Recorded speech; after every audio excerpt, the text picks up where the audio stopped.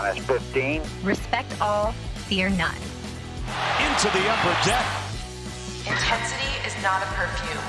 Oh my goodness. 5, 4, 3, 2, 1.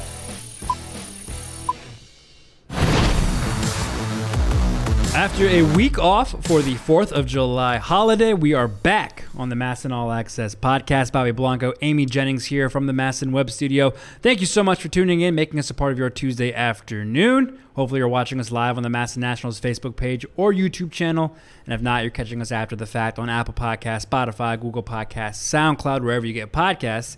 You can find the MASN All Access podcast. Amy, it's been a week. We both went on vacation for the holiday. How was yours?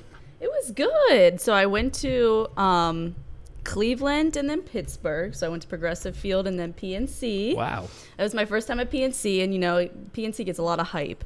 And I liked it. It was really nice, but they had an off day that Monday. So I spent the 4th of July just in Pittsburgh. Cool. Walked around, saw some things, made some friends. There were a lot of Yankee fans in town, so it was kind of crazy. Yankee fans everywhere. But, yeah, that's how I spent my 4th. Where did you go to the beach? Yep, got some good beach time in. 4th of July is my yearly off week for the baseball season. People do Memorial Day or Labor Day, or 4th of July is my family. We've always gone to the beach for 4th of July, so that's just our thing. So got some good beach time, got some good bay time. Got a buddy, friend and listener of the show, my buddy Tom, got a bay house, so we went there, got to go there for a day and enjoy the nice weather. We had great weather here. Was it really? It's usually really steamy this time of year, and knock on wood. I mean, we're just like not. Today's a little humid, but we're not getting that as much humidity so far. Yeah. Thank God, which means we're gonna have a miserable August. But yeah, so we just had great weather. It was great to be by the water in the sunshine, just kind of relax, just watch the games instead of having to work the game. So yeah, and then right when I got back, you know, it was work 2 games and head out to Atlanta. I was down in Atlanta for the weekend. For them, they got swept. It wasn't a great series for the Nats, but it was still cool to be there. That's another ballpark off my list. Yeah. Truist Park, which is pretty cool. And what did you think? It's really nice. It's to be honest, like if I'm gonna put my fan cap on, it was kind of annoying because the Braves are celebrating their World Series still, and I say that because like look, good for you. Like you should. You won the World Series. It was just annoying because the Nats never got that chance. There was like hour and 15-minute rain delay on Friday night. Oh yeah, that was. And the Braves were just playing their World Series video. Like, you on know, repeat? you know, like that, like the DVD you buy that, like, you know, it's like, I think it's produced by MLB, whatever. Somebody narrated. Yeah, somebody narrating. It shows like all the dramatic, like leading up to the World Series, and then every single game, all the highlights and stuff like that. It was very dramatic. And it was just like, this is annoying. Yeah. I don't like this.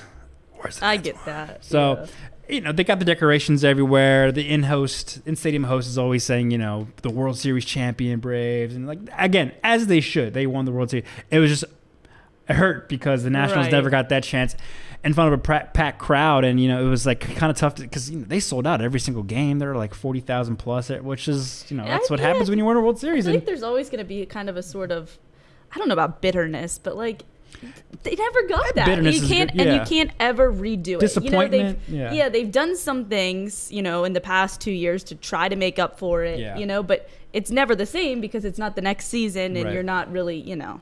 Obviously, a tough situation, and it's not their fault, of course, but it was just like, dang, the Nats could have had this 2 years ago to celebrate their World Series, and that would have been really cool to have all the fans in there and packed house all the time. You know, everything outside the stadium's decorated in World Series clad and stuff like that. Does that stadium kind of remind you of Nats Park at all? Have you been there? Yes. Okay, so does it remind you? Like almost, I don't know about like the actual stadium. Maybe like just the modern feel. Very modern. Kind of. I mean, it opened in 2017, so it's very new. It's massive. It's huge. It reminds me of what Nats Park is becoming right now in terms of there's a lot going around in the area surrounding it. Yes. The only difference is that Nats Park, of course, is actually in DC and downtown in the city.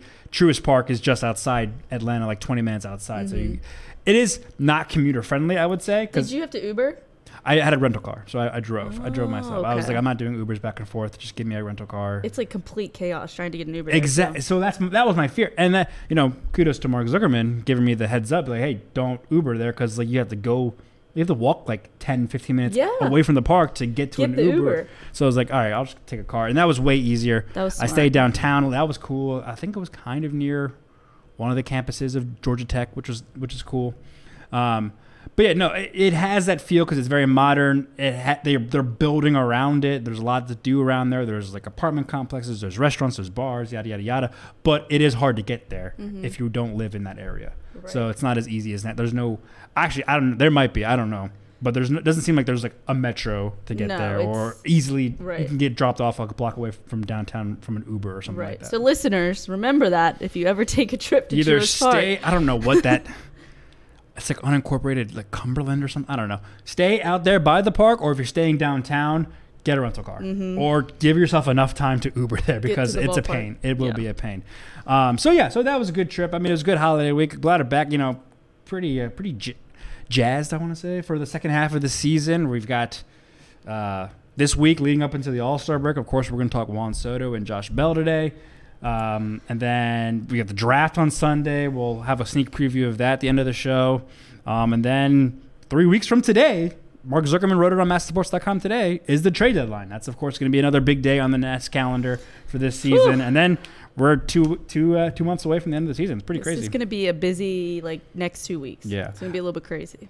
We'll talk about it later, but I got to say, I really hate the draft. Oh, I don't like it at all. On the Sunday night before the All-Star break, during those, I get it. I get what MLB's trying to put it on the spotlight. But then you're just putting too much in one. Like, you have the Futures game Saturday now, and then the draft on Sunday, and then home run. It's just like you're drawing too much attention to many different directions, I feel like. Yeah, I agree. Like, I think they should, today, they should have done, the day after the All-Stars announced and Home Run Derby's announced, the Monday should be a mutual off day for all of baseball, and then the draft starts today. Oh, okay. And then you have the draft leading into the All-Star break instead of during it. Because then it's just for us, selfishly, we're just we don't have an All-Star break now. Right. That's a bummer for Because us. it's complete chaos during the All-Star We break. got to cover the draft, which is 3 days, and then the Home Run Derby, Juan Soto's in, and now then the All-Star game, which is, Juan Soto's going to be playing in. So it's just a whole bunch of things. But, I think it just kind of takes away those kids, especially the guys get drafted in the second and third round. No one's going to be paying attention because everyone's going to be watching the All-Star stuff. No, I agree. I And think it's a not disservice to them. I do. Yeah, if their point is trying to build up both, I think you could make the argument that maybe a ton of people don't pay attention to All-Star games and maybe they'd watch the draft. But also, that's not the point. Right. Major League Baseball is trying to get people to be more engaged in the All-Star game. So I don't know. I don't like it either. But They should be separate. I don't know how long it'll last. Hopefully not too long. Yeah. They did it last year, and it was tough. Mm-hmm. And also, it's this is exciting for us because the Nationals haven't picked this high since they picked it's Anthony exciting, Rendon. right. So it's exciting. Number 5 overall pick. That's cool. But it's just how many people are actually going to be tuned into that, on a Sunday night? Sunday night's a very people want to go out or spend time with family and not really want to be And hung 2 around. rounds the first night. Yeah, and then it's just a full day of baseball. If you really love baseball, sure, it's a good day. But you got a 1:00 game, 1:30 game on Sunday, and then a 4-hour break, and then the draft. It's just hey, Yeah. it's just I think the draft deserves its own day. Time. I agree. Separate from the All-Star break, and not on a Sunday. Make it a Monday. Make it Monday night prime time or something like that. I think that would be cool. All right, but enough. We'll talk about that a little bit more later. Let's talk about what we wanted to get into today. We're also going to talk Cade Cavalli and Darren Baker being named to the Futures game on Saturday. We'll touch on that a little bit. But the main thing we want to talk about is Juan Soto being named a National League All-Star. Josh Bell not. We found this out on Sunday afternoon. Juan Soto, once again, heating up at the plate leading into the All-Star break. He's riding a 20-game hitting streak. Oh, sorry, on-base streak, not hitting. On-base streak, which is, I think, now the longest active streak in the majors after C.J. Cron went 0 for 4 yesterday and didn't draw a walk. So he's heating up. And this is the ones – we saw this happen last year, Amy, where I wrote about it on MassSports.com. Sometime mid-June, he just started hitting really, really well and then went to the All-Star break, obviously did the Home Run Derby, And then second half was just unbelievable. Put himself back in the MVP race and finished runner-up. Exactly. We've been talking about the first half of the season. You know, Juan Soto has gone through spurts of struggling a little bit by Juan Soto standards, of course. But in July, he's gone 11 for 24. He's hitting .458 in July. That's compared to his overall .243 batting average in his 85 games this season. So he's definitely heating up. But regardless, you know, through the whole season, he was still drawing his walks, still doing, you know, Juan Soto-like things. And, you know, he's the superstar on this team. So when it comes down to it, you know, they have one representative like they have to. Right. It's going to be Juan Soto. Yeah, that's what we're going to talk about when we move over to Josh Bell, that kind of rule. But, yeah, Juan Soto is the obvious superstar. You could argue he's the face of the sport right now, or at least one of the faces of the sport. Even when he's having a, you know, if you want to call it a down year, and by his standards, like you said, he's still worldwide known as Juan Soto. So, you know, it's him, Ohtani, probably Trout, Acuna, and then you go to pitchers, it's like Max Scherzer, Clayton Kershaw, those guys. So, yeah, he's going to be included if the national and MLB made these decisions, right? It's not like the players don't like him and didn't vote for him. It's not Brian Snitker who doesn't like him and doesn't want Josh Bell there or picked Juan Soto. MLB made this decision. Of course, they're going to pick, you know, the guy that's on all of their posters and all of their commercials and stuff like that. That's bringing attention to the sport. So it was kind of a no-brainer there. But like you said, heating up. Last 15 games, he's hitting .409 with a 1271 OPS. He went 9 for 18 with 2 homers, 4 RBIs, and 5 walks over a 5-game hitting streak this past weekend, starting, I guess, Wednesday against the Phillies. And Dave Martinez said after one of the games, is like, I don't know what it is about this year. Maybe it's the weather, but like, you know, we go to places that aren't always hot, but he just starts seeing the ball better. And you mentioned the walks too. I asked Juan about that, and he's like, it's sometimes frustrating because I want to hit. I want to collect hits and, you know, hit home runs, hit doubles, drive people in, but I don't get pitches to hit. So I have to like kind of remind myself that walks are good too, and that putting a guy on base for the guy behind me, who, except for Sunday, has been Josh Bell, the other hottest hitter on this team, if not hotter than Juan. So like he was like, I gotta like pace myself and remember that I walks are good too. I can't rush myself at the plate, and I think that's what we're seeing right now. And we kind of maybe saw this a month or two ago, where he did seem like he was pressing a little bit. I feel like we talked about this, and like because he was drawing his walks, but he also wanted to collect hits, and it seems like now he's way more calm at the plate, okay with taking his base when he can, but also okay driving the pitch. The one pitch that he gets in an right. I mean, his walks are a big reason why he gets on base so much, and why his OPS is an 871. You know, even when he wasn't necessarily hitting, it's because he's drawing walks. He has 73 walks, which is the most in the majors. Kyle Schwarber's the next closest, and that he's at 52 walks. So you know, not even within 20 walks. So it's in seeing the ball, I think, is seeing the ball better, because there was a streak there where Juan Soto, I mean, he has one of the best eyes in the big leagues, and there for a stretch, he was pressing, and he just wasn't seeing the ball the way Juan Soto usually sees the ball. And to that point too, also like he's striking out less. There was a time, I think, at the beginning of the season, where the walks to strikeout ratio was closer than we've ever seen Juan Soto have. He walked 57 times and struck out 46 times over his first 70 games of this season, but since then he's walked twice as many times as he's struck out, and that's a great sign for him. The other good sign too is we saw twice this weekend is him going the opposite way, or center field. Davey Martinez talks about that all the time, going center field opposite way. Both of his home runs this weekend went to center field and left field. Sarah Langs of MLB.com pointed out that since the start of the 2018 season, Juan Soto is tied for second in the majors with 40 opposite field home runs, second to Aaron Judge only. So when he starts going center field and then to the left as a left-handed hitter, that's how you know Juan Soto's seeing the ball well as taking his walks. Yeah, and I think, you know, getting hot leading up to the All-Star break is kind of like, oh, is this a really good time? It's kind of scary. Yeah, but him being selected to the All-Star roster is a good thing. And, you know, choosing to participate in the Home Run Derby, I mean, it's not like he's going to have a week off and, you know, things, you know, True. You know, he's going to have a chance to play. We know what the Home Run Derby did for him last year. So I think that's only a good thing, is that he's heating up and he's going to have the opportunity to play over the next week, where I think some guys might heat up right before the All-Star break and then come back and it'll be a complete reset. He hit 46 home runs during the home run derby last year. He was eliminated in the semifinals to Pete Alonso.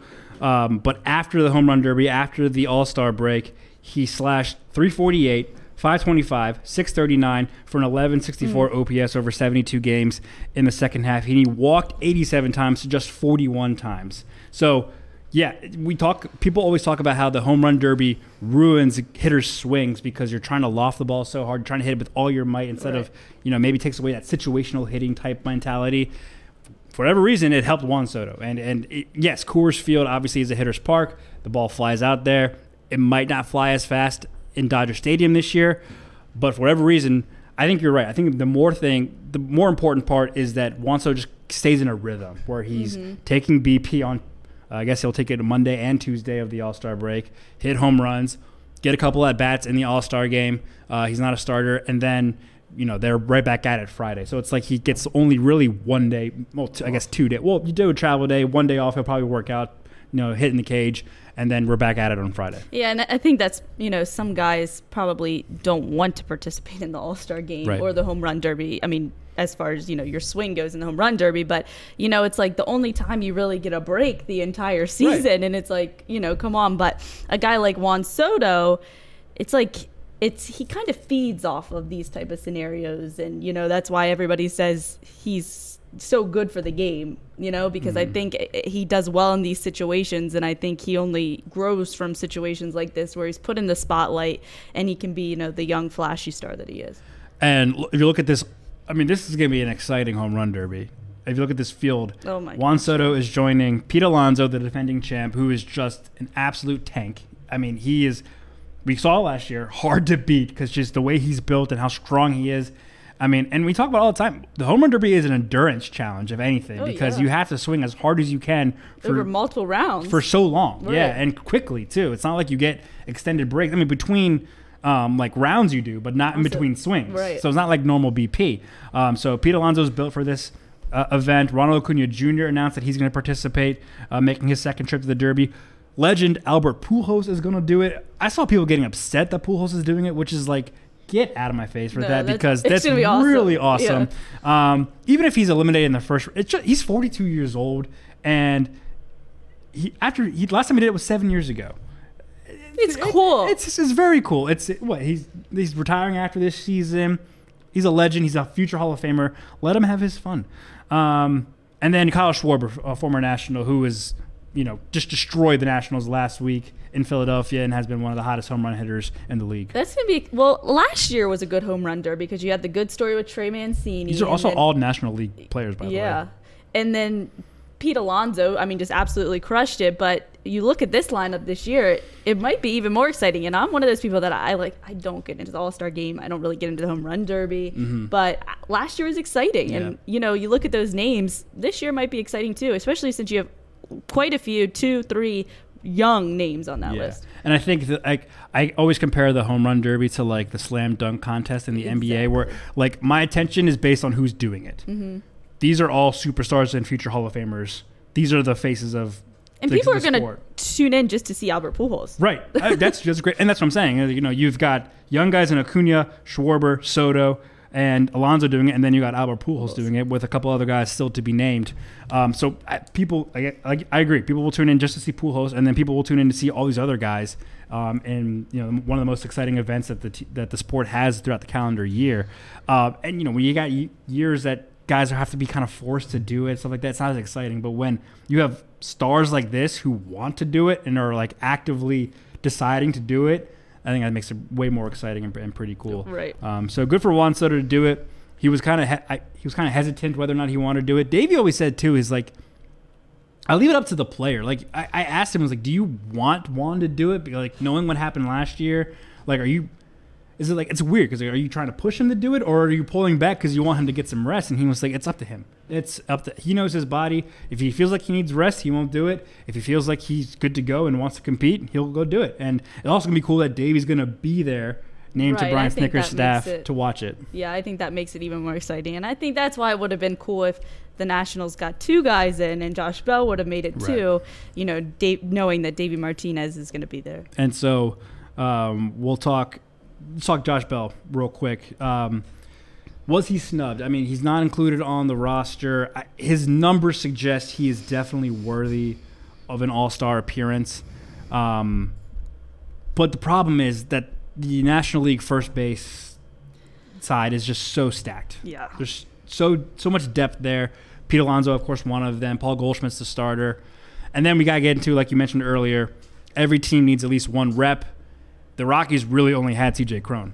And he's got to make it so the Rockies have somebody there. There's no one really else they could have picked to represent the Rockies on the National League squad. Yeah, and that's what it comes down to. You know, Paul Goldschmidt and Pete Alonso, of course, totally makes sense. But then you look at C.J. Cron being really the Rockies' only option there, and then, you know, that first base position is just so deep. But if you look at Josh Bell's numbers, if you've been watching him, if you've been watching baseball as a whole, you would think that Josh Bell deserves this. He leads the team in batting average at .304, hits and doubles, and he's second among National League first basemen in batting average and on base percentage. The only category where he really falls off a little bit is OPS, and he's fourth among this list of first basemen that made the All-Star game. And it was interesting that Josh Bell, when people talked to him about not making the team, did he think he deserved to make the team, he said he pays most attention to OPS. He thinks that, you know, has the most value when selecting these players, and that is where he falls off a little bit, but still fourth.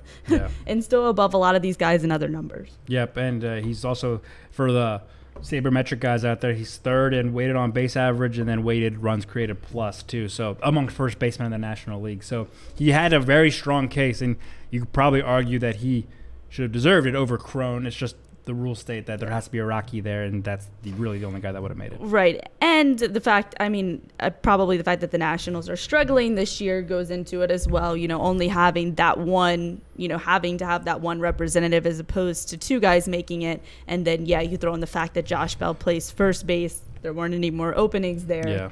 It just, if he played another position, he probably would have made it. But, yes, true. And this might be a situation where the universal DH might have hurt him, because there are DHs in the National League now to select to before, because the All-Star game always had a DH, so the National League was able to select like an extra person somewhere to be the DH or to fill that spot eventually. But now there are designated hitters to actually select from in the. You see what I'm saying? I see what you're saying. So there are options for that. Right, there are people like Nelson Cruz They're who are pulling out of only, other positions. Right, Yep. there's a specific position pool to pull from for the DH, yeah. whereas before there was, you could pull, like Josh Bell might have made Probably it this the next year. guy on the list. Right, Josh Bell might have made it as like a DH, Yeah, that's or like, true. you know, we could carry for first baseman and have one of them DH when we needed to get him in the game. But you also mentioned the DC market. I saw someone saying that like playing in DC maybe hurt Josh Bell in that instance. And I know the Nationals are not good. Their record-wise are bad. But this is still a top market in the country. You still have a superstar in Juan Soto, who you can make the argument Josh Bell has been hitting better than. I don't think playing in DC hurt his chances. It's definitely a step up from Pittsburgh. I don't think it's necessarily playing in DC, like the market. I think it's just how the team is performing. Doing. Because, I mean, like look at the Yankees. They have 6 representatives. I think it's similar. I mean, it's the All-Star game. It's 3/4 the popularity contest. True. You know, what is good for the game of baseball. And I think sometimes guys, like when you look at their actual numbers, get snubbed that are really better players.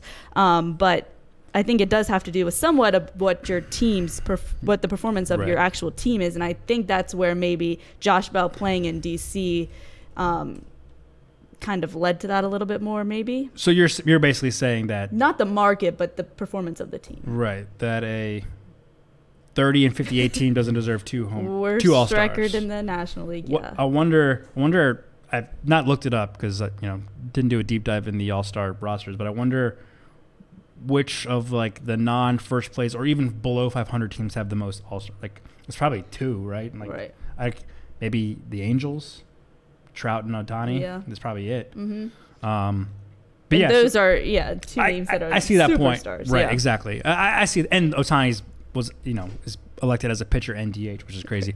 But yeah, I can see your point. Like a team that is this far below 500, shouldn't have 2 All-Stars. Right. Like, do you really have 2 All-Stars on that team? Like, if you're that bad? The numbers, but the numbers say that Josh Bell should be. Oh, I agree. I mean, he is got statistically snubbed 100%. Yeah, statistically one of the best first basemen in the league. Not just all of it, just the National League, which is of course how the All-Star game is determined. So it's if he makes it, if the Rockies have Somebody Joe else. Schmo reliever, right, or starting pitcher or outfielder that was hitting, they don't have those anymore in like LeMahieu or Story, so it had to be this guy Crone. If it's not him, Josh Bell makes it. Probably. The other thing I was thinking of too is like the manager was going to be Brian Snicker, who was across the way this whole weekend and saw Josh Bell and Juan Soto all weekend. Right. Josh Bell had a rough one game, but I think he collected hits and at least 2 walks in another game. So it's he saw firsthand that this guy probably should be able to go. Right. Yeah, it's just the way the roster is restricted. It's hard. You could see it coming. Yeah. I mean, I think you could see this coming. Juan Soto was going to be the Nationals representative, and I think the only way is if Juan Soto wasn't this hot leading into the All-Star. Right. And even then, I can see them picking him over Josh Bell. Like if he doesn't have this 20-game on-base streak, if he's not hitting a couple of home runs, he's actually hitting more home runs than he did last year in the first half. Not hitting 458 in July. Yeah, right, and an OPS over 1,000. He's probably not getting it. Or it's probably easier to make the argument for Josh Bell over him. But he got hot at the right time. Yeah, which he does. And it's Juan Soto. Yeah, which he does. So are we setting up? So, all right, where do you want to go right now? Do you want to go Juan Soto second half, or do you want to go Josh Bell trade deadline? Ooh, let's get Josh Bell trade deadline. All right, 3 weeks from today is the trade deadline. Josh Bell. And also, before we wrap up the All-Star game, I mean, there is still a chance Josh can go. Injuries do happen. God forbid, we don't want anyone getting hurt, but they do happen. The Mets, I'm not saying Pete Alonso specifically, but they're in a tough series against the Braves this week, so it's not like they're going to be cakewalking through the All-Star break. And then guys just choose not to go. I haven't heard anyone do that yet, but look at Anthony Rendon in 2019, just didn't want to go. So that happens. So reserves are sometimes needed. So it's not completely over for Josh Bell. It's definitely possible. Yeah. He'll still be there. I do kind of miss the last vote thing that they used to do. Remember, like they would have like a 5 guys that everyone could vote for, and you would have teams from the other league like rooting for each other. Yeah. I kind of miss that. Anyways, 3 weeks from the trade deadline, Josh Bell, one of the hottest hitters on the Nationals, maybe in the National League, All-Star or not, he's having a great season. We saw the complete difference from last year when he missed the first couple of weeks due to COVID issues.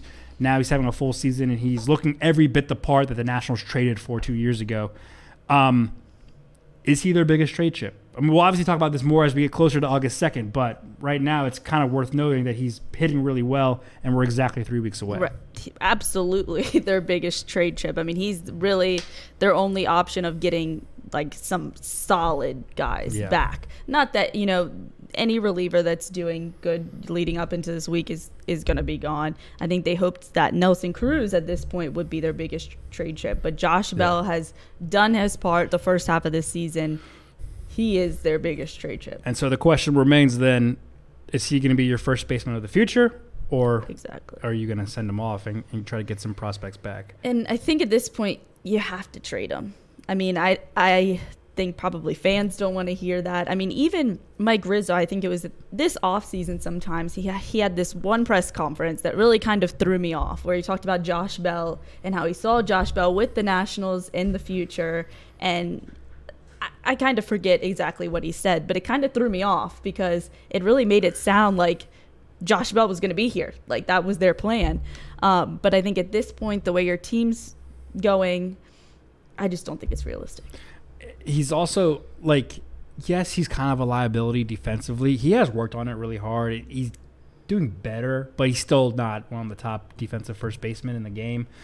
So it's, I think it's going to come down to, do they get an offer that it's obviously the case for a lot of trades, right? But do they get an offer that blows them away, or that they have to say, we cannot pass this up?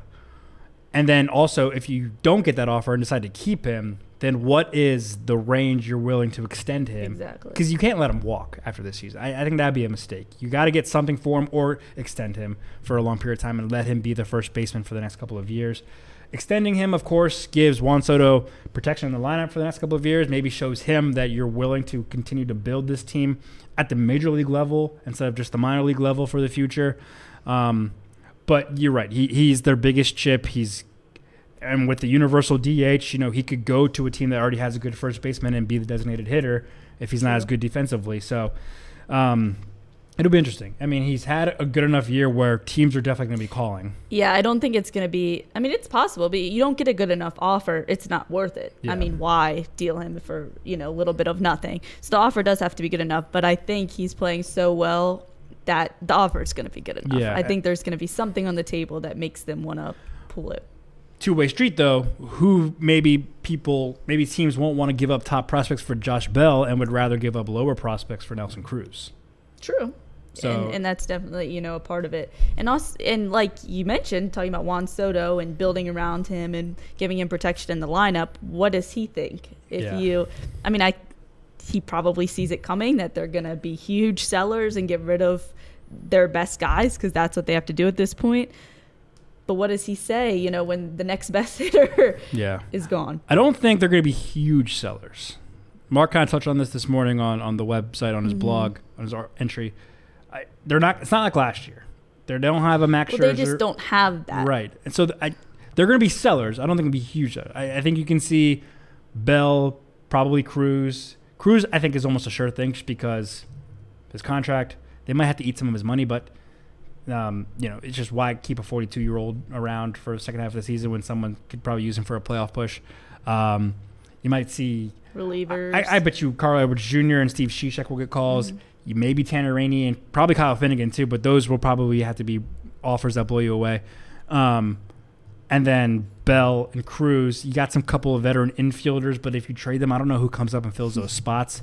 So it's not like last year where it's a complete blow up. We kind of know who's going to be exactly on the table, and the roster's it's going to look different on August 3rd than August 2nd. But it's not going to be as drastic, I think, as it was last year. Yeah. I think that's fair. They can't be huge sellers in the aspect that they don't really have any huge names like they did last year where, It would be interesting to see because the rest of the National League East is pretty much in this playoff hunt. Even the Marlins are in a wild card hunt. So it will be interesting to see if they decide to trade within the division. I don't think they will. I wouldn't if I was Mike Rizzo, but if the Mets come with an offer for Nelson Cruz that you just can't turn down, do you do it or do you just take the lesser offer for somewhere else? I don't know. It'd be interesting to see. Not if you're Bobby. Bobby wouldn't do it. I don't do it. I don't like helping out. He doesn't mess around in this division. Nope, I don't like helping around my rivals. That's not my game. All right. Well, of course, we'll have complete trade coverage after we cover the draft, and that'll be end of the month. But let's move on to continuing with All-Star Week. Cade Cavalli and Darren Baker are named the Nationals representative for the Futures game. Cade Cavalli, probably an obvious one. His second straight, he was named last year and pitched pretty well. He touched like 100 miles per hour a couple of times out at Coors Field. He took a perfect game, 5 2/3 innings into his last start. He's actually going to be starting Tuesday night for Rochester before he heads out to L.A. Is Cavalli turning a corner at Rochester, do you think? I think so. We hope so. I mean, he's definitely pitching better. You mentioned that last Wednesday, 7 shutout innings. He only allowed 2 hits and did have a perfect game, like you mentioned, going into the 6th inning. And over his last 39 innings, he's 3-0 with a 2.31 ERA and 41 strikeouts. So that's a lot better than you saw his overall performance. He's 4-3 on the season with a 4.54 ERA. So his last, 4 starts have been a lot better than we saw the first part of the season. Yeah, absolutely. And I think that's the key right there is going to be the consistency part. That's 4 in a row, which is really good. I do think that the 1, maybe 2 before that stretch, he got roughed around a little bit. So people asking for Cavalli to come up and make a start for the Nationals. He was maybe under consideration to start this Wednesday against the Mariners because he did just pitch last Wednesday? Last Wednesday? Yep. Yeah, so and the off day for the minor leagues, he's used to kind of that extra day of rest anyways. But the Nationals had off, so Eric Fedde gets to start on normal rest. I don't see the point in rushing Cade up at right now. If to be blunt but also fair, the Nationals are bad right now. They're 40 and I wish they were 40. They're 30 and 58. No, Bobby. Almost 30 full games under 500. Why bring him up right now? 4 starts in a row has been good. Great to see. We like that. Do it 4 more times after the break, and then we'll have this talk. I don't need him up right now. You can't. Being your top prospect, Right. being your closest to a sure thing of Yep. being in this rotation of the future, your own guy developing what your whole plan has been, you can't blow it for, a random spot start. Or even if it's not, you move him up, permanently. You Right. can't rush him. We saw what rushing him kind of did when you moved him up to AAA last year. Yeah. You take your time with the kid. And they said that they want him up here the entire time, or for a couple of starts, right? Once he's up here, he's going to finish here in Washington. You don't want him to come up, make a start, and then be off for 2 weeks because of the All-Star break.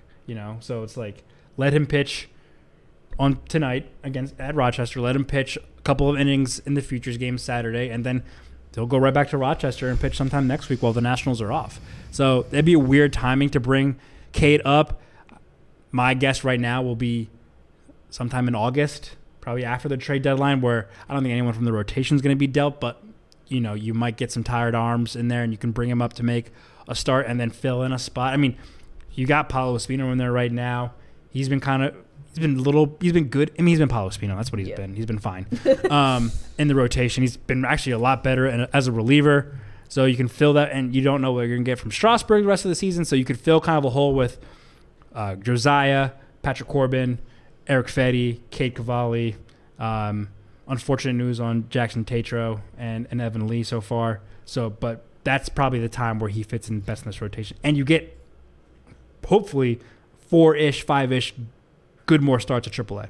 Right. And the optimistic news, I think, is that it's been 4 consistent good starts. He would have like a random really good start here or there, and then he'd get blown up. Yeah, blown up, the next 2 outings. So the good news is he's had 4 solid starts back to back. And so that's, I think, your best sign of real progress with him. Do you think there's any chance that he doesn't come up this year? Yes, actually I do. I do think there is a chance. I think the chance that he comes up is greater, but it's not a 0% chance he doesn't come up, because I agree. Like we just talked about, if he's done 4 in a row, but if he, gets hit around for, 6 runs in 2 innings tonight, that's just a sign that he's not ready yet. I mean, and again, there's no point in rushing him in this season. Yeah, 2020 in the year 2022. There's just he only pitched 1 full season last year, right? Let's get him a full season again at AAA this year. I think that's a good start for him. A guy that just started pitching in college. He didn't have a 2020 year. He's at the alternate site the entire time. There's a small chance, I think. I mean, it's unlikely, but I would not be completely shocked if he never came up. Yeah, with some guys, I think it could get to a point where it's almost discouraging. You wait and you wait. It's like, come on, like, let me up. But we're not even close to that point with Cade Cavalli, because it's still, I mean, he sees the results, Right. He knows he's still developing, really, because he's a young pitcher, he's still in the early days of his pitching career. Yeah. So I don't think we're at that point yet. And I agree that there's definitely a possibility. He spends the whole year in AAA. And Yeah. I think that's fine. I think that's fine too. But I do think, though, that his chances skyrocket in September to come up and make, because I think that'd be a good way to introduce him, give him a couple starts at the major league level before the end of the season, and then he's competing for a rotation spot in spring training next year. Yep. I mean, I think he's going to be doing that anyway, even if he doesn't appear at the major league level this year. But it would be probably nice for him and maybe easier for him if he does get a couple of major league starts under his belt before next year's spring training. Yeah, exactly. And then you have Darren Baker, who spent this season in High A Wilmington. He's hitting .272 with 14 doubles, 22 RBIs, and 10 stolen bases. He is, of course, Dusty Baker's son. We know him from the World Series with the Giants all those years ago. The Nationals actually have drafted him twice now. Here's the thing about Darren. He's having a good year. Cannot knock him for that. Like, 272 average. I mean, he's not a power hitter, so the power numbers aren't there. He plays mostly second base. I don't want to say it's a problem. The only maybe knock against him, he's 23 years old, played in college, and has not passed High A yet. Yeah. He's a 10th round pick. 10th round pick of a. Wait, was he drafted? Yeah, last year. 2021. Of a 20 round draft. Right. Does it worry you at all that he was a selection in the futures game? No. It doesn't worry me. It's surprising, but also not. Because the way this works is major league teams submit a list of prospects they'd be willing to allow go to the game. That's how it works. So it's like, if take the Orioles, for instance, who have tons of top prospects. A couple of them, they're not letting them go to the game. That's why they only have a couple of going. I think maybe only one going to. Only one to the futures game. But they probably have 5 guys that are, if not more, that are more than qualified. But they just said no. I mean, you've got you're trying to give pitchers rest. You're trying to map out the rest of their seasons. You're trying to map out maybe when you're calling them up. Right. So the Nationals made a short list probably of guys that they would allow go. Cavalli, of course, was on there, and Darren Baker was on there because he's having a good year for an infielder. Yeah, that's a pretty solid year. But only at high A. And so, he's going to be going up against a lot of AAA guys, AA guys. I'd be interested to see if he even actually plays in the game. I'm sure they'll try. I think with Dusty, his dad, Dusty Baker, managing the American League team in LA, I think this was kind of a let's do it for the story type thing. Mm-hmm. Not that he's not deserving stat-wise, but I think if you take his last name off of it, he probably doesn't go. I that's agree. Not a knock to Darren, but I agree. But it is a cool story. It is a very cool story. It'll be cool to see them both there. Good for him. He's not a top 30 prospect in the national system, which is not even a top system. So it's like,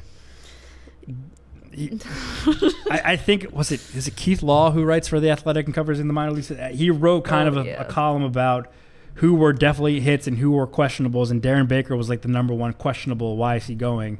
And it basically said it's because of his name. But maybe he'll go there, he'll get in, and he'll prove everybody wrong. Hey, that'd be great.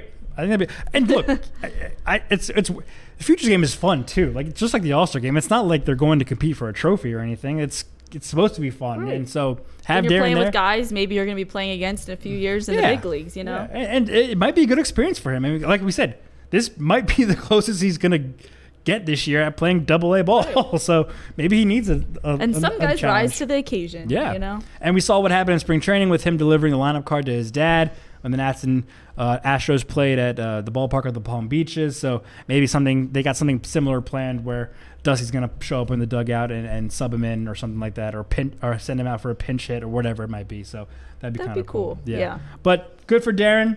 Good for the Nationals having 2 representatives for the futures game. That's going to be on Saturday. They actually moved it to Saturday of the All-Star. So they're expanding the All-Star week into a weekend where they already have major league games. But whatever. So that'll be Saturday. I think it's live on Peacock Saturday night and then restreamed the next morning. So, if you got Peacock because you wanted to watch that one Nationals game where Jackson Tatro shoved against the Phillies, then keep that subscription because then you can watch Kate Cavalli and Darren Baker on Saturday. And then, of course, Sunday is the draft. We'll have full coverage of that from right here from the Masson Web Studio on Masson All Access. Amy will be hosting. I will be contributing. And then after that, I'll have coverage of the rest of the rounds of at MassonSports.com. Amy will have some more coverage too on Masson All Access. We'll have a podcast, of course, talking about the Nationals number 5 selection in the draft. Trade deadline coming up, a lot coming up. It's going to be a busy next 3 weeks, at least 3 weeks, and then we'll be into the last last 2 months of the season. So it should from here on out, it's like fun. It's fast. It's the most exciting part of the season, right? Yeah, we've been looking forward to the draft all year. Actually, since we knew they got the number 5 last year, highest of the pick since Anthony Rendon in 2011. So it's an important pick too. We got to talk about how important this pick is. So we'll have all that coverage on Masson All Access on the podcast, which of course you can get on Spotify, Apple Podcasts, SoundCloud, wherever you get podcasts. You can find the Masson All Access podcast. Tune in every single week live on the Masson Nationals Facebook page and YouTube channel. Thanks to Brendan Mortensen for producing this particular podcast today. At Amy Jennings News on Twitter for Amy. I'm at Bobby_Blanco at Masson Nationals across the board. We'll see you next week for draft coverage.